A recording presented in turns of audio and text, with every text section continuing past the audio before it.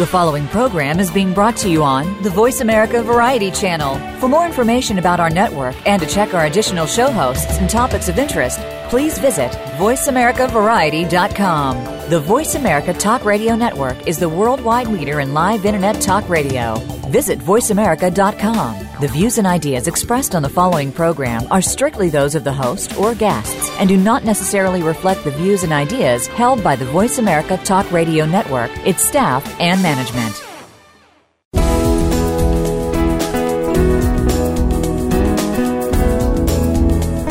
Welcome to Getting In, a college coach conversation, hosted by Elizabeth Heaton.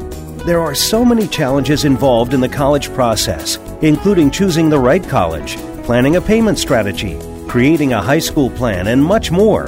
The team of experts from College Coach are here to help you find some, if not all, of the answers you need.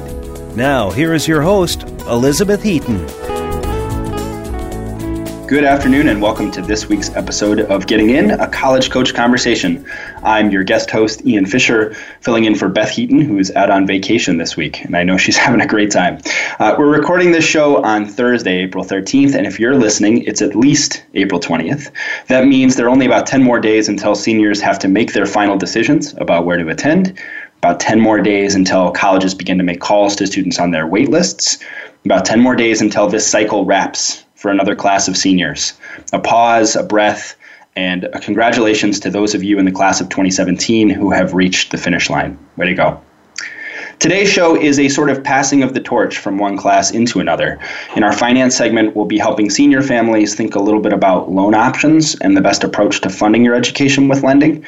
And we'll educate you juniors on the concept of gaming the application process, or not, by applying to less selective majors and programs. But first, we want to talk a little bit about statistics and college admission, and we want to do it a little bit with an eye on what our seniors have learned from schools that they applied to over the course of this past year. To do that, please welcome my best bud in the whole wide world, Emily Toffelmeyer. Hi, Emily. How's it going? Wow. Hi, Ian. That's news to me. I'm sorry if that hurts your feelings to say that, but I didn't realize. You know, it's Hyperbole Thursday today, so I just thought I'd bring you in with that little title.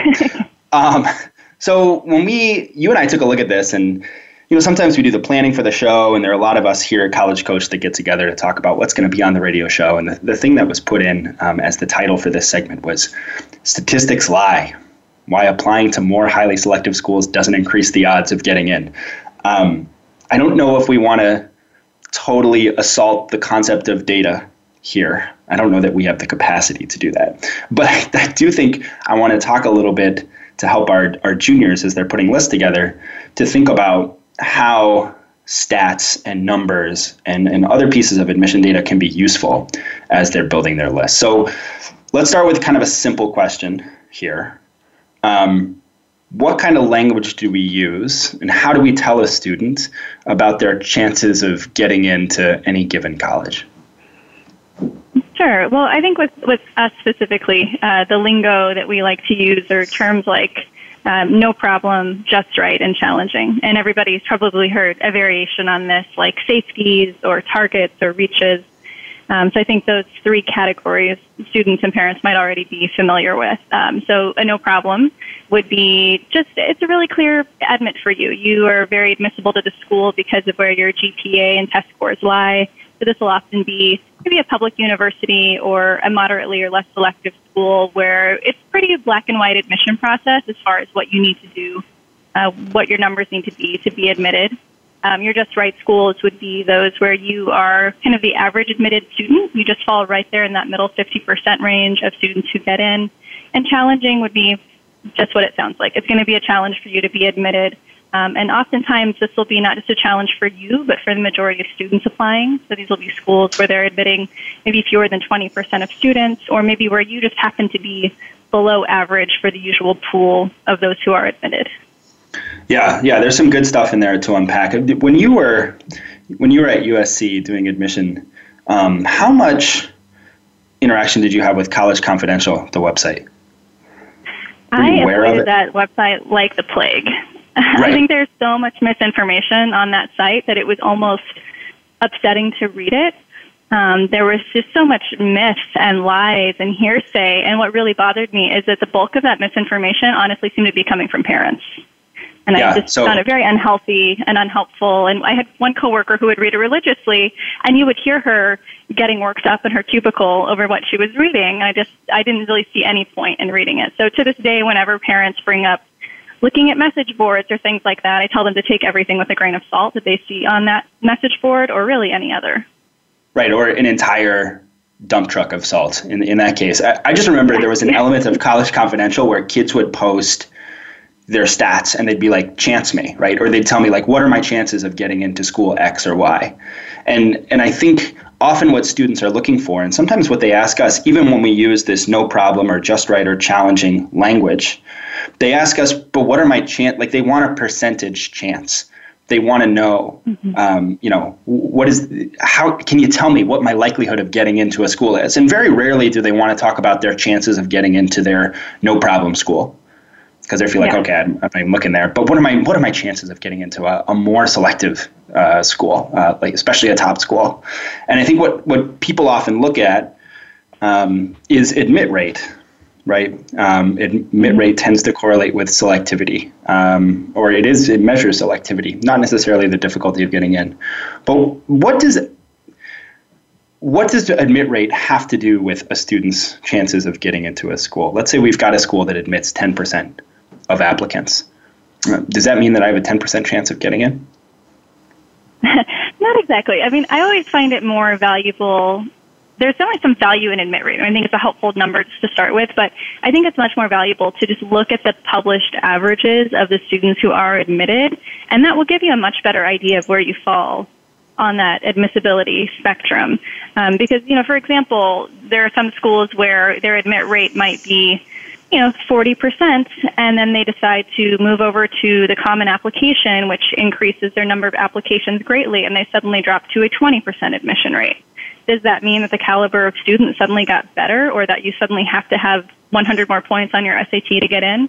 No, it's just that a lot more people applied, and they didn't make any room in the freshman class, so therefore their admission rate just dropped.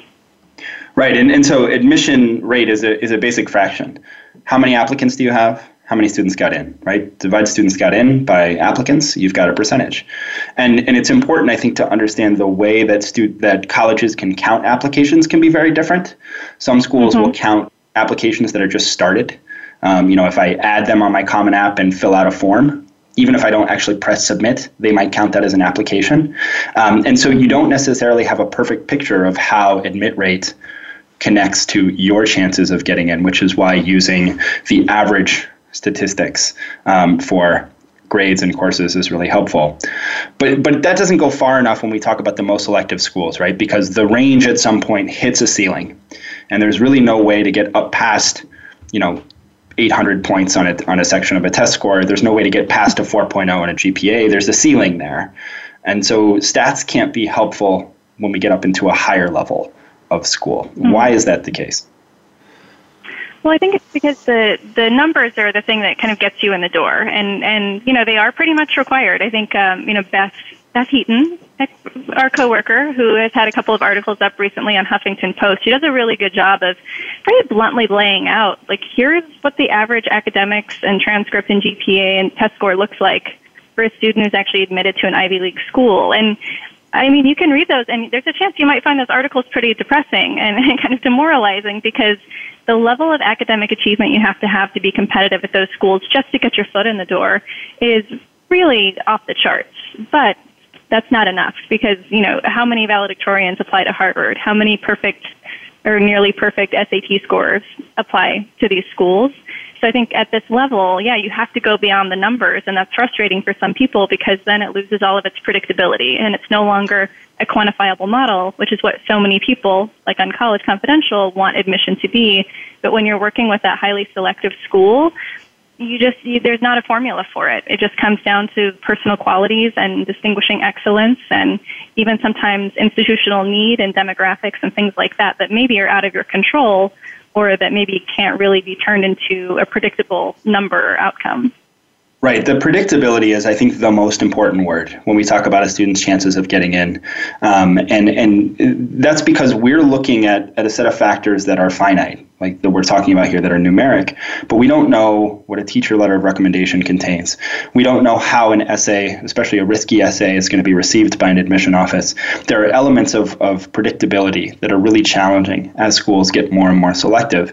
And when we put, schools into a challenging category, a lot of what we're trying to say to students there is we can't predict with any level of certainty, even given your excellence, your academic excellence, that you're going to get into these schools.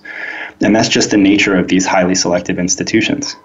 And, this is something that not a lot of students and parents, I think, understand or really wrap their head around. Certainly not something that I understood as a high school student. I applied to 10 schools that admitted about 10% of their applicants, thinking I would get into one because I felt like I had a 1 in 10 shot. I think I've talked about this with Beth on the show before, but, some people have a 0% chance of getting into an Ivy League school. And some students have a 75% chance of getting into an Ivy League school. But there's no way at the beginning of the application process to zero in on those kinds of numbers, which is what makes it, I think, really challenging. I want to talk to you, Emily. You and I were discussing this before the show. We've got our own sets of seniors. They're getting some decisions back. And we have different types of kids in terms of how they balance their list and how they chose where to apply. And our goal here on this show is to help students be more informed as they're putting their list together going forward. What can you share about what you've learned from your high school seniors and their decisions that might be useful for a junior who's starting to think about their college list? Sure. I'll also point out how vastly different in our college application experiences were.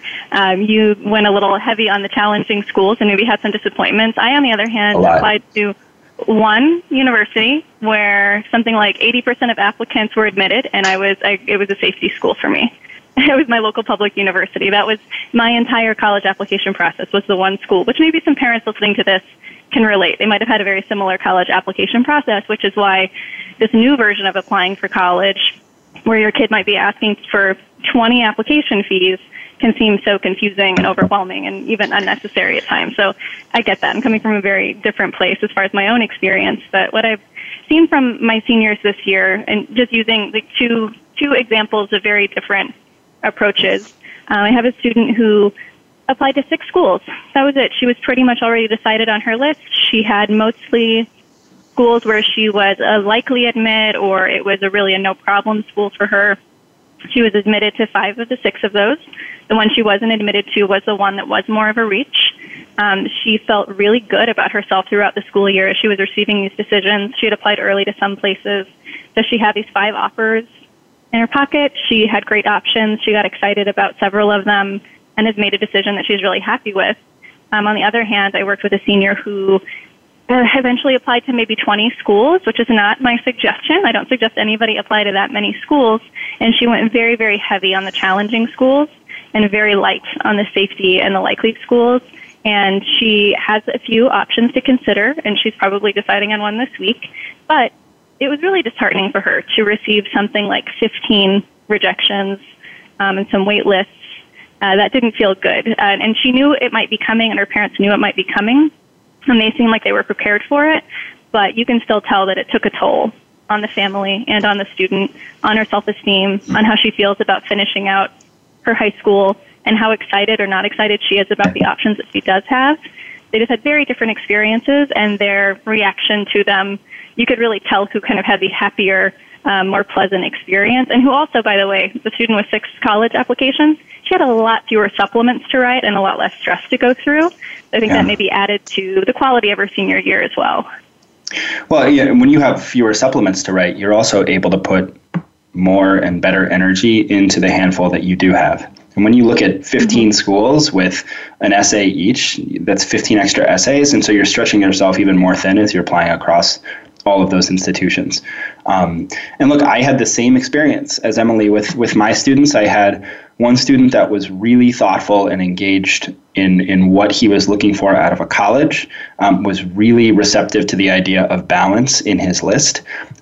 He got into most of the schools he applied to, including his top choice, Early Action, and is basically just really enjoyed the spring because he's felt very good about what he put forth. Other students that I have who are, and I want to make this clear, who are equally talented students, who are really confident and capable, who have really impressive applications, because of the nature of their college lists, are getting many, many more denies than admits. And that's only a fault of how they put their list together.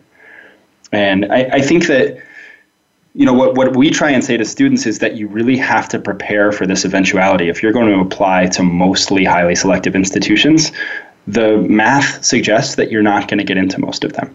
And you might not get into any of them. In fact, the math suggests that you probably won't. And so unless you're a really, really exceptional kid, and I would also put in a plug for Beth's HuffPo series. You can search for Who Gets Into Harvard on Huffington Post. Unless you're one of those kids, it's really hard to make that work. Why do people students have trouble with this a little bit. I think part of it is they only apply to college once and they just want to see what happens. Do you have any other sort of thoughts about why students are putting lists together of this type, or what's good advice for them to take away so that they have a better crafted list at the end of the day? I think they do it because it's human nature. I think I talk to a lot of students who they think, well, I might as well try, right? If I don't try, I'm always going to wonder. And that's hard to argue with. And as a parent, I'm sure it's even harder to argue with. But as a parent, you ultimately are the one usually paying the application fee and, making the decision. So you do have a right to be a part of that conversation. But I know it's hard to convince them not to do it. So I think it's just basic human psychology as far as that goes. But I think that coincides with not a lot of thought being put into the list. Like, a lot of students who will apply to colleges they're not all that interested in because they're in a rural area or a small town and they really want to live in a big city. So then they'll apply and get into the smaller school where they had no intention of going, and they're just taking that spot away from somebody else. And so I feel like people do that with schools they know they're probably not going to get into as well. Like, you're really just possibly taking a spot from somebody else. You're not really looking at the rightness of fit. Like, for the students who blanket apply to all the Ivies, those are some really profoundly different schools that some of them do not have much in common. And so I just wonder, I don't think you're serving yourself well. I don't think you're doing your college search right. I don't think you're considering the right factors. I think you're just kind of, wishing on a star. And I know it's hard to tell your student not to do that. But I think they need to take a closer look at the fit factors to be sure it's really worthwhile, especially when, look at that Princeton supplement. We talked about that on the show before. That is a heavy supplement. It is a lot of long analytical writing. And I think that tells you something about Princeton and whether or not it's going to be a good fit for you. I love that you brought out that point of, is it a place that you really want to be? Is it a place that you really want to go? And there's this, I want everybody out there, as you're building your list, do not assume that just because a college is highly ranked, that it's going to be a place that you're going to like. Just because a college is something that people know does not mean it's a place that you're going to like. And we've got to figure out a way to help students understand a little better that they're not just making a decision so that they can tell people where they got in, at the end of their senior year of high school, but they're really making a commitment to attend this institution for 4 years. And I think a broader perspective on that helps them to make a better choice long-term for their educational goals. Emily, we're just about out of time. I want to share a couple of sources. There is a great blog post on MIT. If you search for MIT blog, The Difficulty with Data, you'll find a really interesting post on why data is sometimes troublesome in highly selective admissions. You can look at Beth's post on Who Gets Into Harvard. That's on the Huffington Post. And I just did a series on highly selective admissions, also on the Huffington Post. And if you search for me, Ian Brooke Fisher, plus Huffington Post, you'll be able to get to those articles. Emily, thanks a lot for coming on the show and discussing with me. I appreciate it. All right. Thanks, Ian. After this short message from our sponsors, we'll be right back to talk about the college major. Don't go away.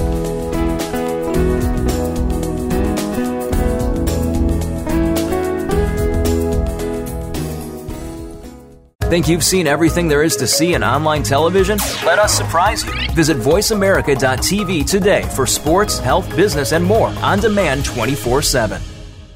If you're a parent of a high school student, you've probably heard a lot of scary stories about college admissions, about the growing number of applicants, the shrinking number of spots, about how even valedictorians are being turned away. For families of hopeful college students, it's impossible not to worry. But at College Coach, we take the worry out. Our advisors are former senior admissions and college finance officers from all over the country, so they can give you advice that nobody else can about what classes to take, how to prepare for standardized tests, what options are available to pay for college, and most importantly, what admissions officers are looking for when they read an application. We've got more than 15 years of experience and a track record that's helped every single student get into college, most into their top choice schools. So make the decision to come work with College Coach and start your child down the road to the decision that really matters, the one in the envelope that says yes. Visit www.getintocollege.com/getting-in. Where are you getting your advice on buying, selling, or maintaining your most important asset, your home? Is it from a reality show on cable TV, a comparison website, or are you just flying by the seat of your pants and gut instinct? Stop now before you make another move. Tune into Real Estate Today with host and realtor Deb Tomorrow. You can't afford to play guesswork when it comes to your new or existing home. Listen every Tuesday at 3 p.m. Eastern Time, noon Pacific on Voice America Variety. The Internet's number one talk station. VoiceAmerica.com.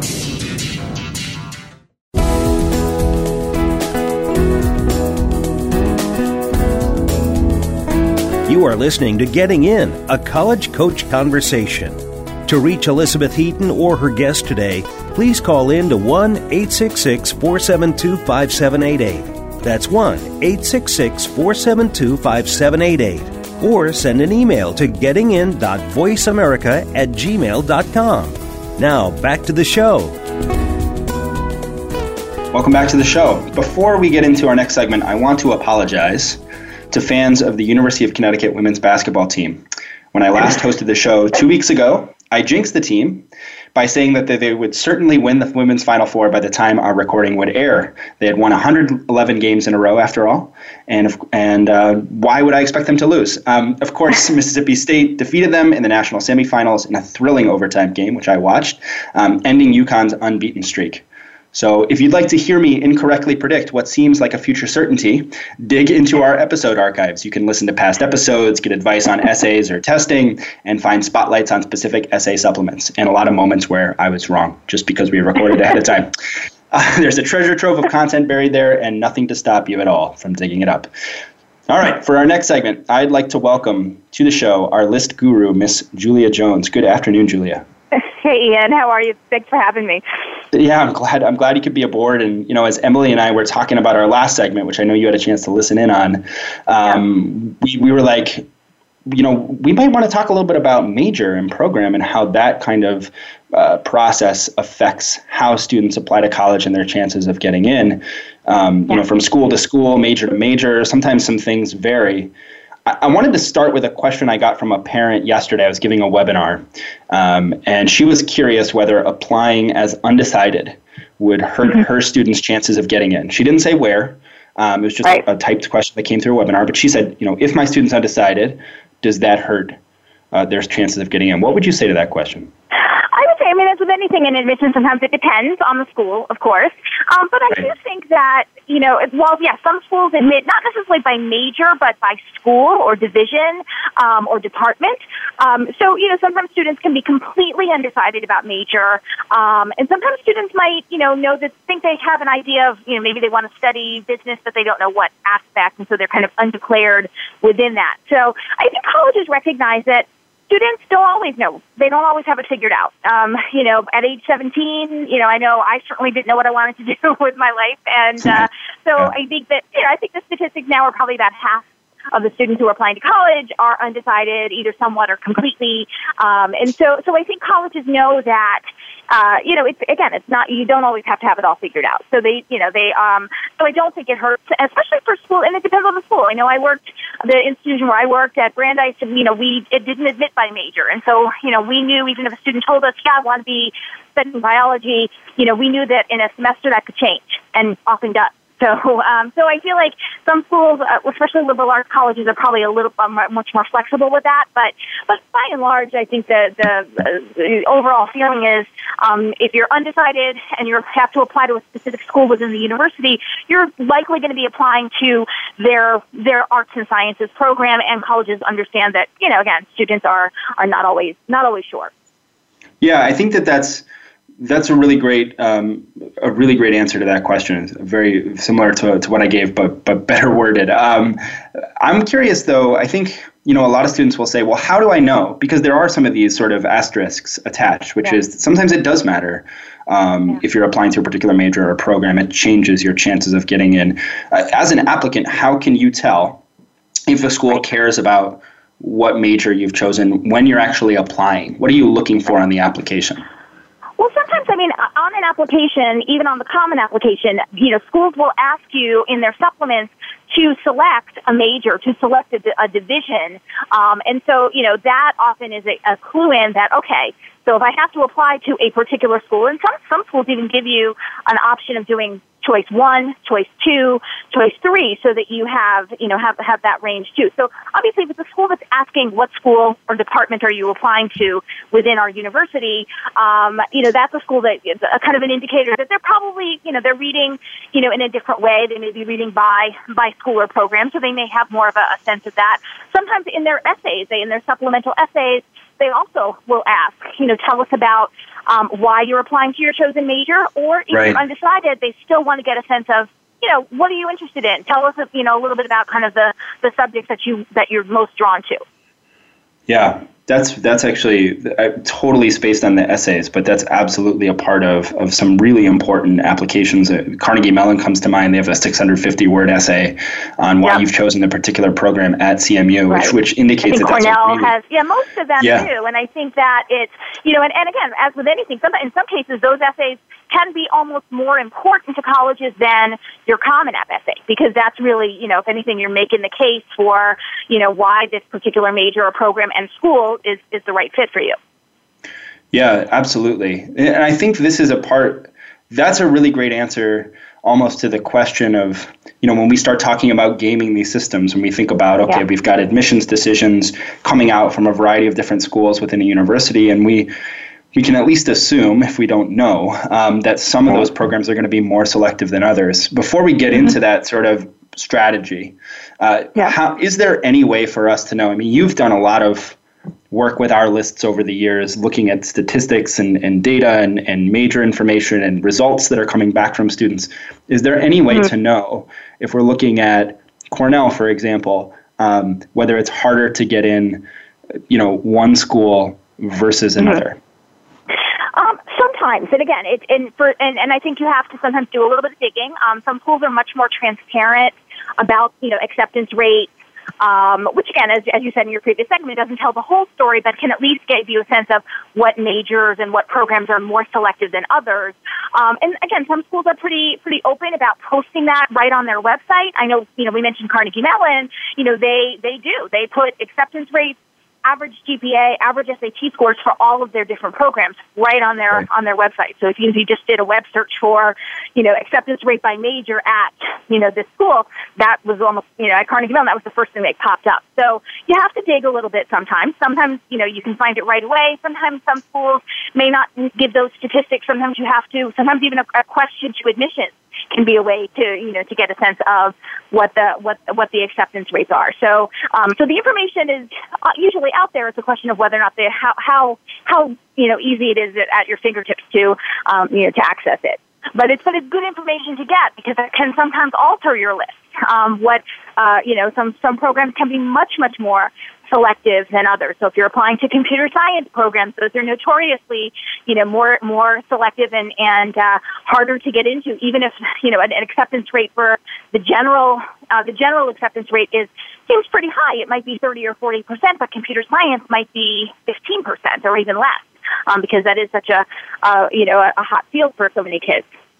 Right. And so, I think if you're looking at this admissions information and you're a student or a family trying to make a decision, you might say, all right, we see that the computer science program has an admit rate of 15%, and we see that the College of Letters and Sciences or Liberal Arts and Sciences has an admit rate of 25 or 30%.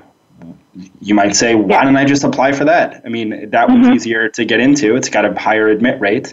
Now, putting aside that question of admit rate and whether that tells the whole story, which I don't know that it does, is that something that a student should even be thinking about? Is it a smart way to put their list together? What do you think?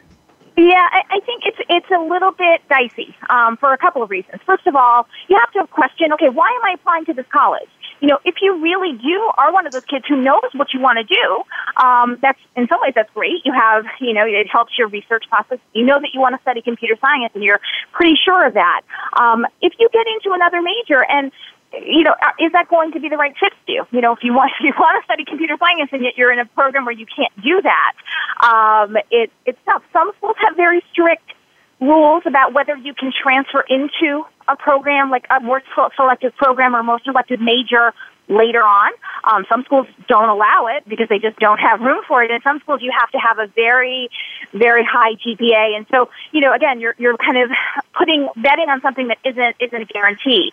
And so that can be tricky. The other thing is, even if you do get into a less selective major, or even if you decide to do that, the reality is, again, with most colleges, they want to know why you're applying to the school and to their program. So you have to really be able to make that case, and, in a convincing and in a genuine way. And, the answer to that question should not be, well, it's easier to get into. Obviously, you have to show that demonstration of, I'm really passionate about this subject, and here's why, and really talking about it. So it's that's harder to do if you're just really trying to apply to a less selective major because, you want to get into school.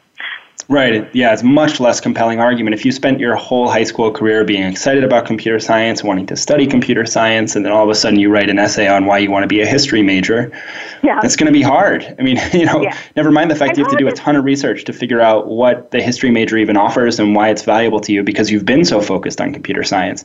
There's just not as much authenticity that's going to come out in that essay.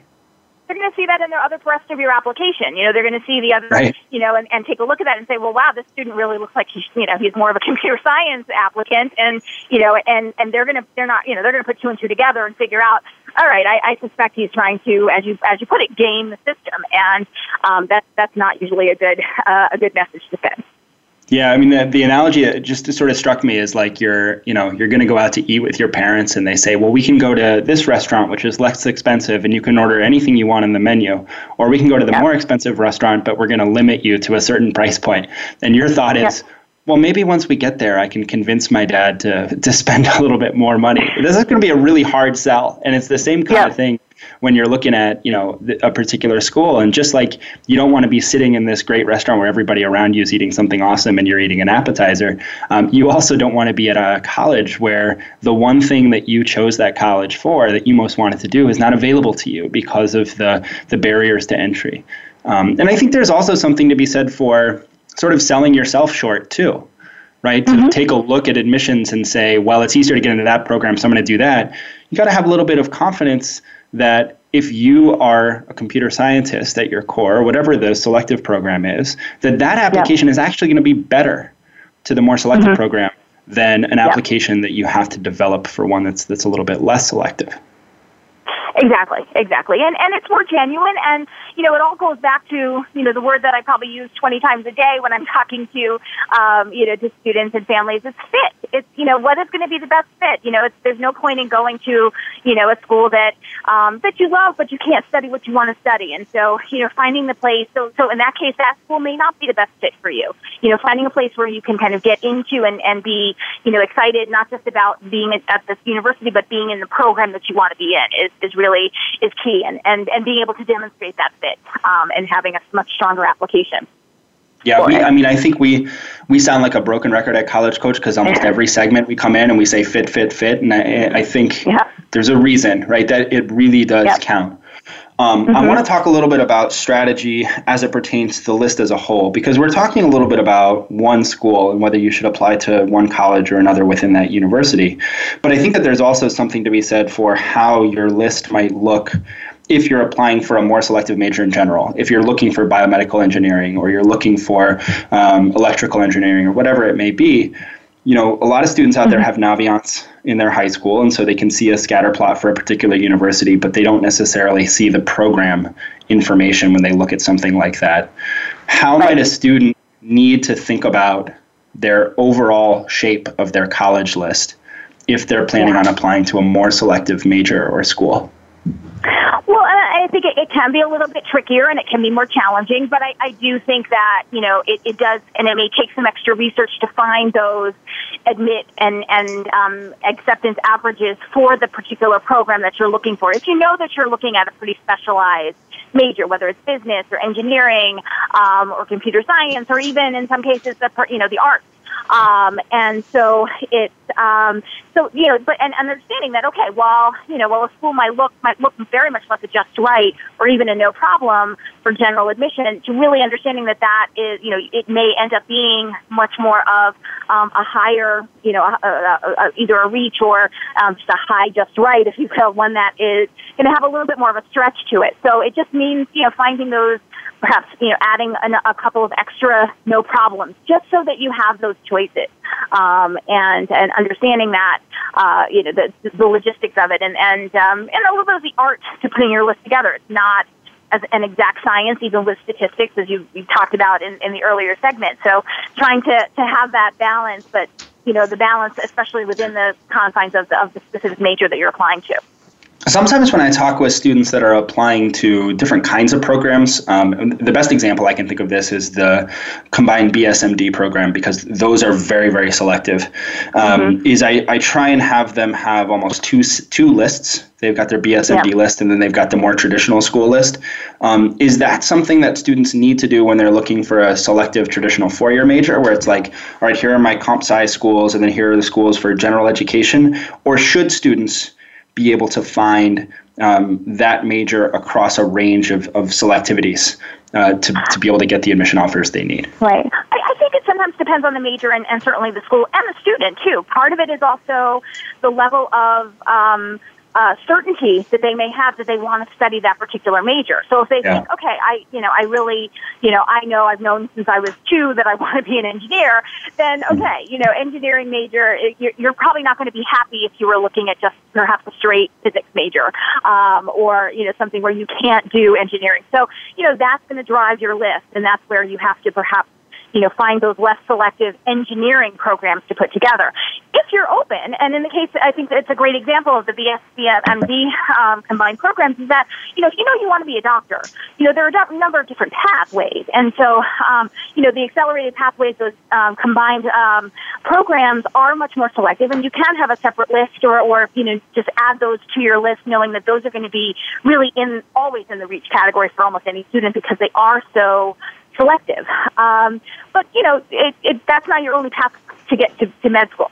And so you can, you may have another list or a list that's easier to determine your chances and easier to balance by just, by schools that have, good biology programs or chemistry or really any major, because you can apply really with any major to med school, but that's another segment in its own. That's a whole other segment, yeah. Exactly. But that's the thing. So it really can depend in big part in terms of, what even though you think you might want that program, would you be happy at a school that maybe, has a slightly different major? So it's not engineering, if you want to do perhaps more science research, then it means you may have some schools on your list, and they may be higher in terms of your interest level for the the more specialized programs, but that you'd be that some schools might be better fits or just as good fits for for the less selective programs as well. Yeah, I think that's right on, and that's really terrific advice. Julia, that's all the time we've got for this segment. I appreciate you coming on the show and helping us work through it. Thanks for having me. Thanks a lot. Thanks for having me. If you listeners, I hope that you, between the first and second segment, have a little bit of useful information now, especially if you're a junior and you're starting to think about what your college list is going to look like, for how you might balance that list and what those statistics are going to mean as you're shaping it for you. So we'll be back right after this break to talk about lending and loans in the college payment process. So don't go away.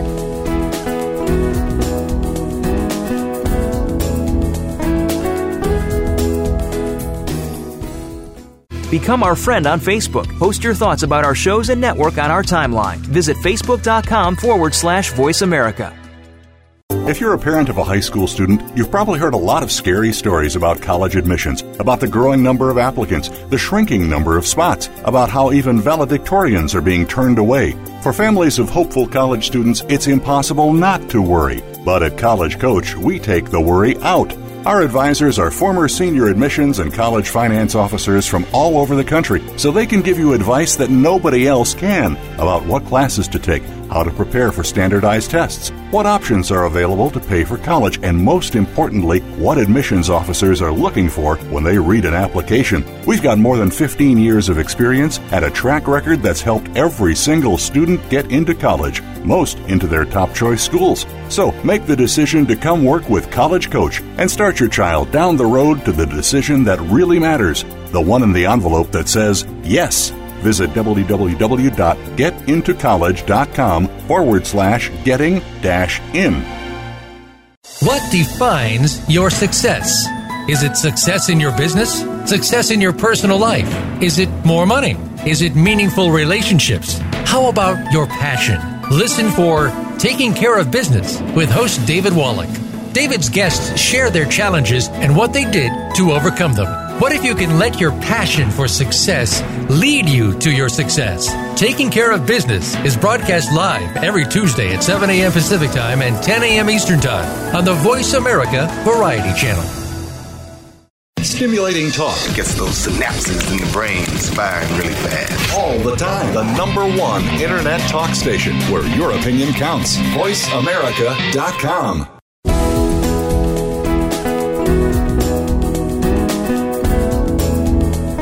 You are listening to Getting In, a College Coach Conversation. To reach Elizabeth Heaton or her guest today, please call in to 1-866-472-5788. That's 1-866-472-5788. Or send an email to gettingin.voiceamerica@gmail.com. Now, back to the show. Welcome back to the show. We're here for our final segment. I almost like to think about it as our finance corner. We've always got a really terrific finance expert to come on, and today it's not Kathy Ruby. She seems to be the only one who ever wants to come and talk to me, but thankfully, not that I don't like Kathy, we've got Tara Piantanita Kelly on the show today. Tara, it's nice to have you aboard. Great, thanks. Nice to be back.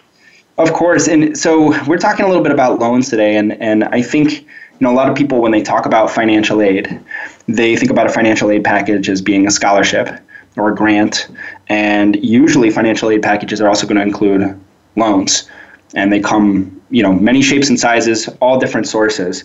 What are some things that people need to be looking for as they're starting to break down that financial aid package, and specifically looking at the amount that's coming from loans? Gotcha. That's a great question. Well, what I usually like to start with is kind of know the basics before you decide you need to borrow. If you take a look at the package and you see that the school doesn't cover everything or enough based on what you can come out of pocket and savings and grants and scholarships, then there's going to be something that you need to finance, something that you need to borrow.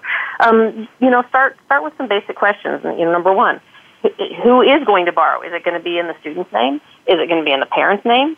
Is it going to be a combination of the two where the student is the borrower and the parent is the cosigner? So, and different families have different philosophies. I talk to families all day, and one might say, I paid for my own way through school, so, anything that needs to be borrowed is going to be in my kid's name. Okay. Yeah. And then on the flip side, I have families that say, my parents covered all of my costs, so I'm going to cover all of his costs, and if that means I need to borrow, it'll be in my name. And that's fine, too. And then there's a kind of a combination in between. They're both going to borrow. So lots of different ways to cover it. But who borrows is sometimes changes a a little bit about the sources, right? Because there are rules attached to student loans, there are rules attached to parent loans. Is there some strategic thinking that needs to happen, even if you're sort of deciding the student's going to cover most of the cost or the parent's going to cover most of the cost? Yeah, absolutely. So, back in the day, there was the old guaranteed student loan, and it's still around. It's morphed into something called the Federal Direct or the Federal Direct Stafford loan, but it's still around. And it's a loan that the student can borrow in their own name, no cosigner required, no credit required. If the student wants it and they qualify for it just based on being, at least a half-time student, then they can get it. But there are loan limits associated with that. So for, as a freshman, the most they can borrow on that program, a dependent undergraduate student, $5,500. So depending on where the student's going, that's not going to cover a lot. So sometimes when families find that out, they think, oh, here I was planning on, my college planning involved my student borrowing a lot more than $5,500 for their freshman year, and then $6,500 for the sophomore year and $7,500 each year for junior and senior. But still, it doesn't go very far. So that's when parents say, okay, well, that's plan A. What is plan, what's the second part of that? Do I have to cover the difference? Can the student borrow on a private educational loan? What are our options? So there are a lot. Is there, at this point, so let's say you're advising a family and they're in a position where the student has hit that limit, so $5,500, and there's still money that needs to be accounted for, usually through a loan. Do you often say, like, hey, let's take a pause here and think about the fact that we're having to get into different territory as we think about these loans? Or do you just sort of say, all right, let's look for the next source? Might this, in other words, change how you approach maybe where you choose to go, or what you're willing to pay for your education? I will occasionally go down that path. For the most part, I do not give advice. I just give information. So it's like, these are your options. After you have all of your information, you make the decision that's right for your family. And sometimes that means, a family borrowing to levels that I think are excessive, but it's not my place to say, that's borrowing too much for you. So if I think a family might be headed down that road, what I might say is, okay, this is what we're looking at. This is what it's going to cost. Let's multiply that times 4 years. And now let's take a look and see what that loan that you're borrowing, the total loan amount that you're borrowing, what kind of repayments are you looking at? And is this going to be in the student's name? I just did this for a family earlier this week where the student was looking at a school where she was going to have to borrow, $30,000 a year. And I said, okay, well, based on, $120,000 when she graduates, she's going to be making payments in excess of $2,000 a month every month for the next 10 years after she graduates. How's that going to work for her? And the mother was like, oh my God, it never occurred to me to look at it from that angle. Maybe we should be looking at a different school. Okay, well, that's a choice. But it's good to know the end result of what all this borrowing is. Totally. So if you're trying to figure out what your monthly payment's going to be coming out, what are some of the things that you need to know about the loan itself? Well, you're going to want to know the total loan amount that you're looking at borrowing. So if you're looking at borrowing $30,000 a year, multiply that times 4. That's $120,000. And then you're also going to want to look at the average interest rate. So right now, student loans federal student loans at least, are regulated as far as what their interest rate is. It's a fixed interest rate for each loan.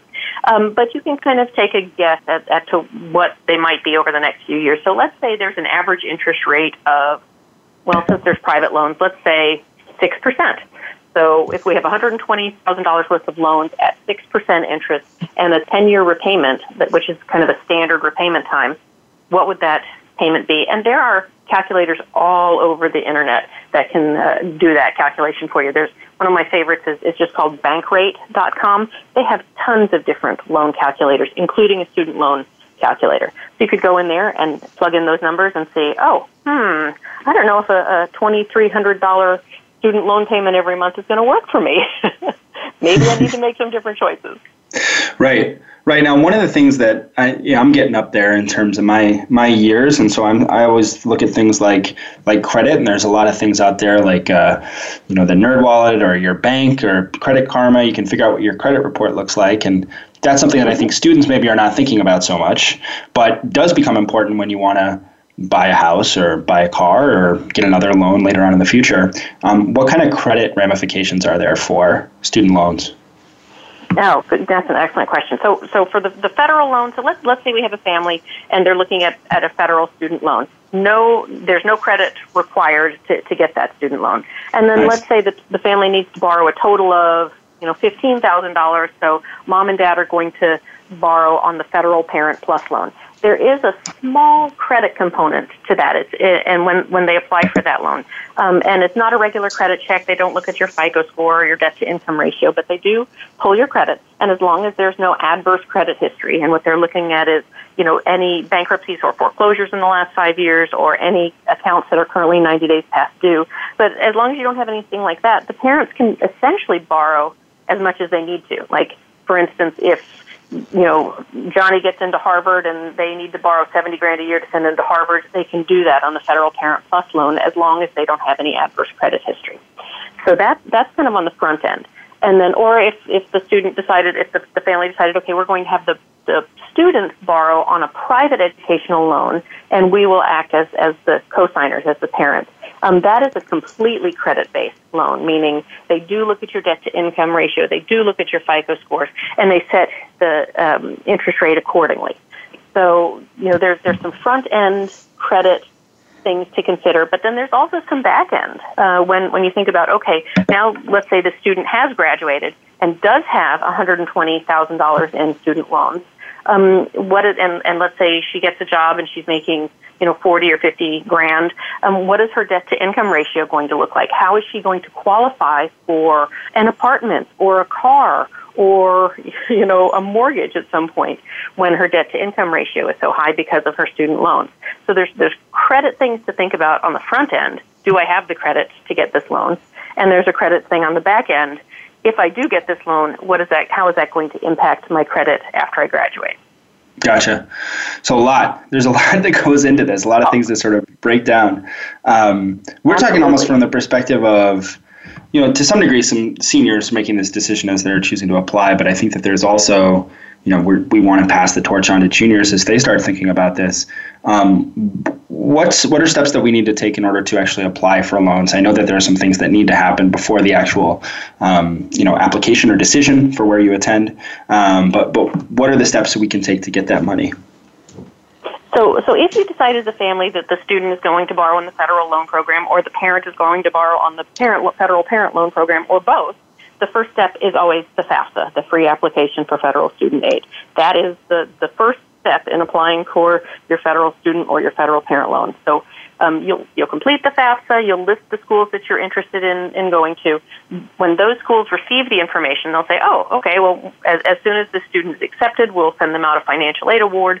That financial aid award will usually have the federal student loan eligibility for the student, and then the school may or may not put the parent's federal Parent Plus loan eligibility on their award letters. It varies widely. Some schools do, some schools don't. But just know that the parents, if you decide to, regardless of whether a federal Parent Plus loan shows up on the award letter or not, if you want to borrow on that federal program, you can absolutely apply to do that at any school, whether it shows up on their award letter or not. So then, let's say the student picks the school that they're going to go to. Then the student and the parent are going to work with that school's financial aid office to complete the process of getting the federal student loan and or the federal Parent Plus loan. Okay. Gotcha. Are there any other final tips that you want to share on the lending process? I feel like we covered most of it. Yep. Yeah. Well, just, we like to say know before you owe. I tell families all the time, sacrifices will be made when it comes to paying for college. Sure. So right now you get to pick which sacrifice you make. Am I going to let my student borrow $120,000, or am I going to say no? You have to pick a different school. So just know before you owe, so that you're making the best, most informed decisions for your family. Sounds great. Thanks a lot, Tara, for lending your advice to us. I see what you did there. Terrible. All right, we look forward to the next time we have you on the show. I think it's just a couple of weeks from now, which will be great. Thank you. All right, I'd like to take this opportunity to predict the Warriors will sweep my Blazers in the first round of the NBA playoffs. Come on, reverse jinx. Work your magic. Next week, Sally Gango will be hosting a look at the inside look at the MIT and Caltech admission offices. And we'll also discuss the process of applying to college for students on the autism spectrum. And because summer is just around the corner, we'll be bringing you a discussion on summer jobs and paying for college. As always, if there's something you want to know about in greater detail, remember you can always send us an email at gettingin.voiceamerica@gmail.com. We have frequent Q&A sessions on the show and would love to answer your questions sometime soon. Until next week, enjoy the blossoming spring. Have a delightful day.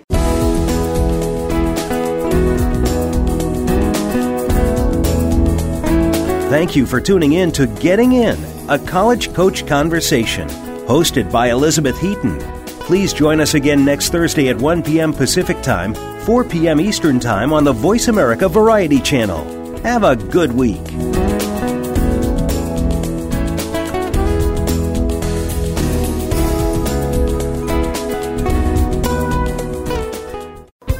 Thanks again for listening to the preceding program, brought to you on the Voice America Variety Channel. For more information about our network and to check out additional show hosts and topics of interest, please visit voiceamericavariety.com. The Voice America Talk Radio Network is the worldwide leader in live Internet talk radio. Visit voiceamerica.com. The views and ideas expressed on the preceding program are strictly those of the host or guests and do not necessarily reflect the views and ideas held by the Voice America Talk Radio Network, its staff, and management.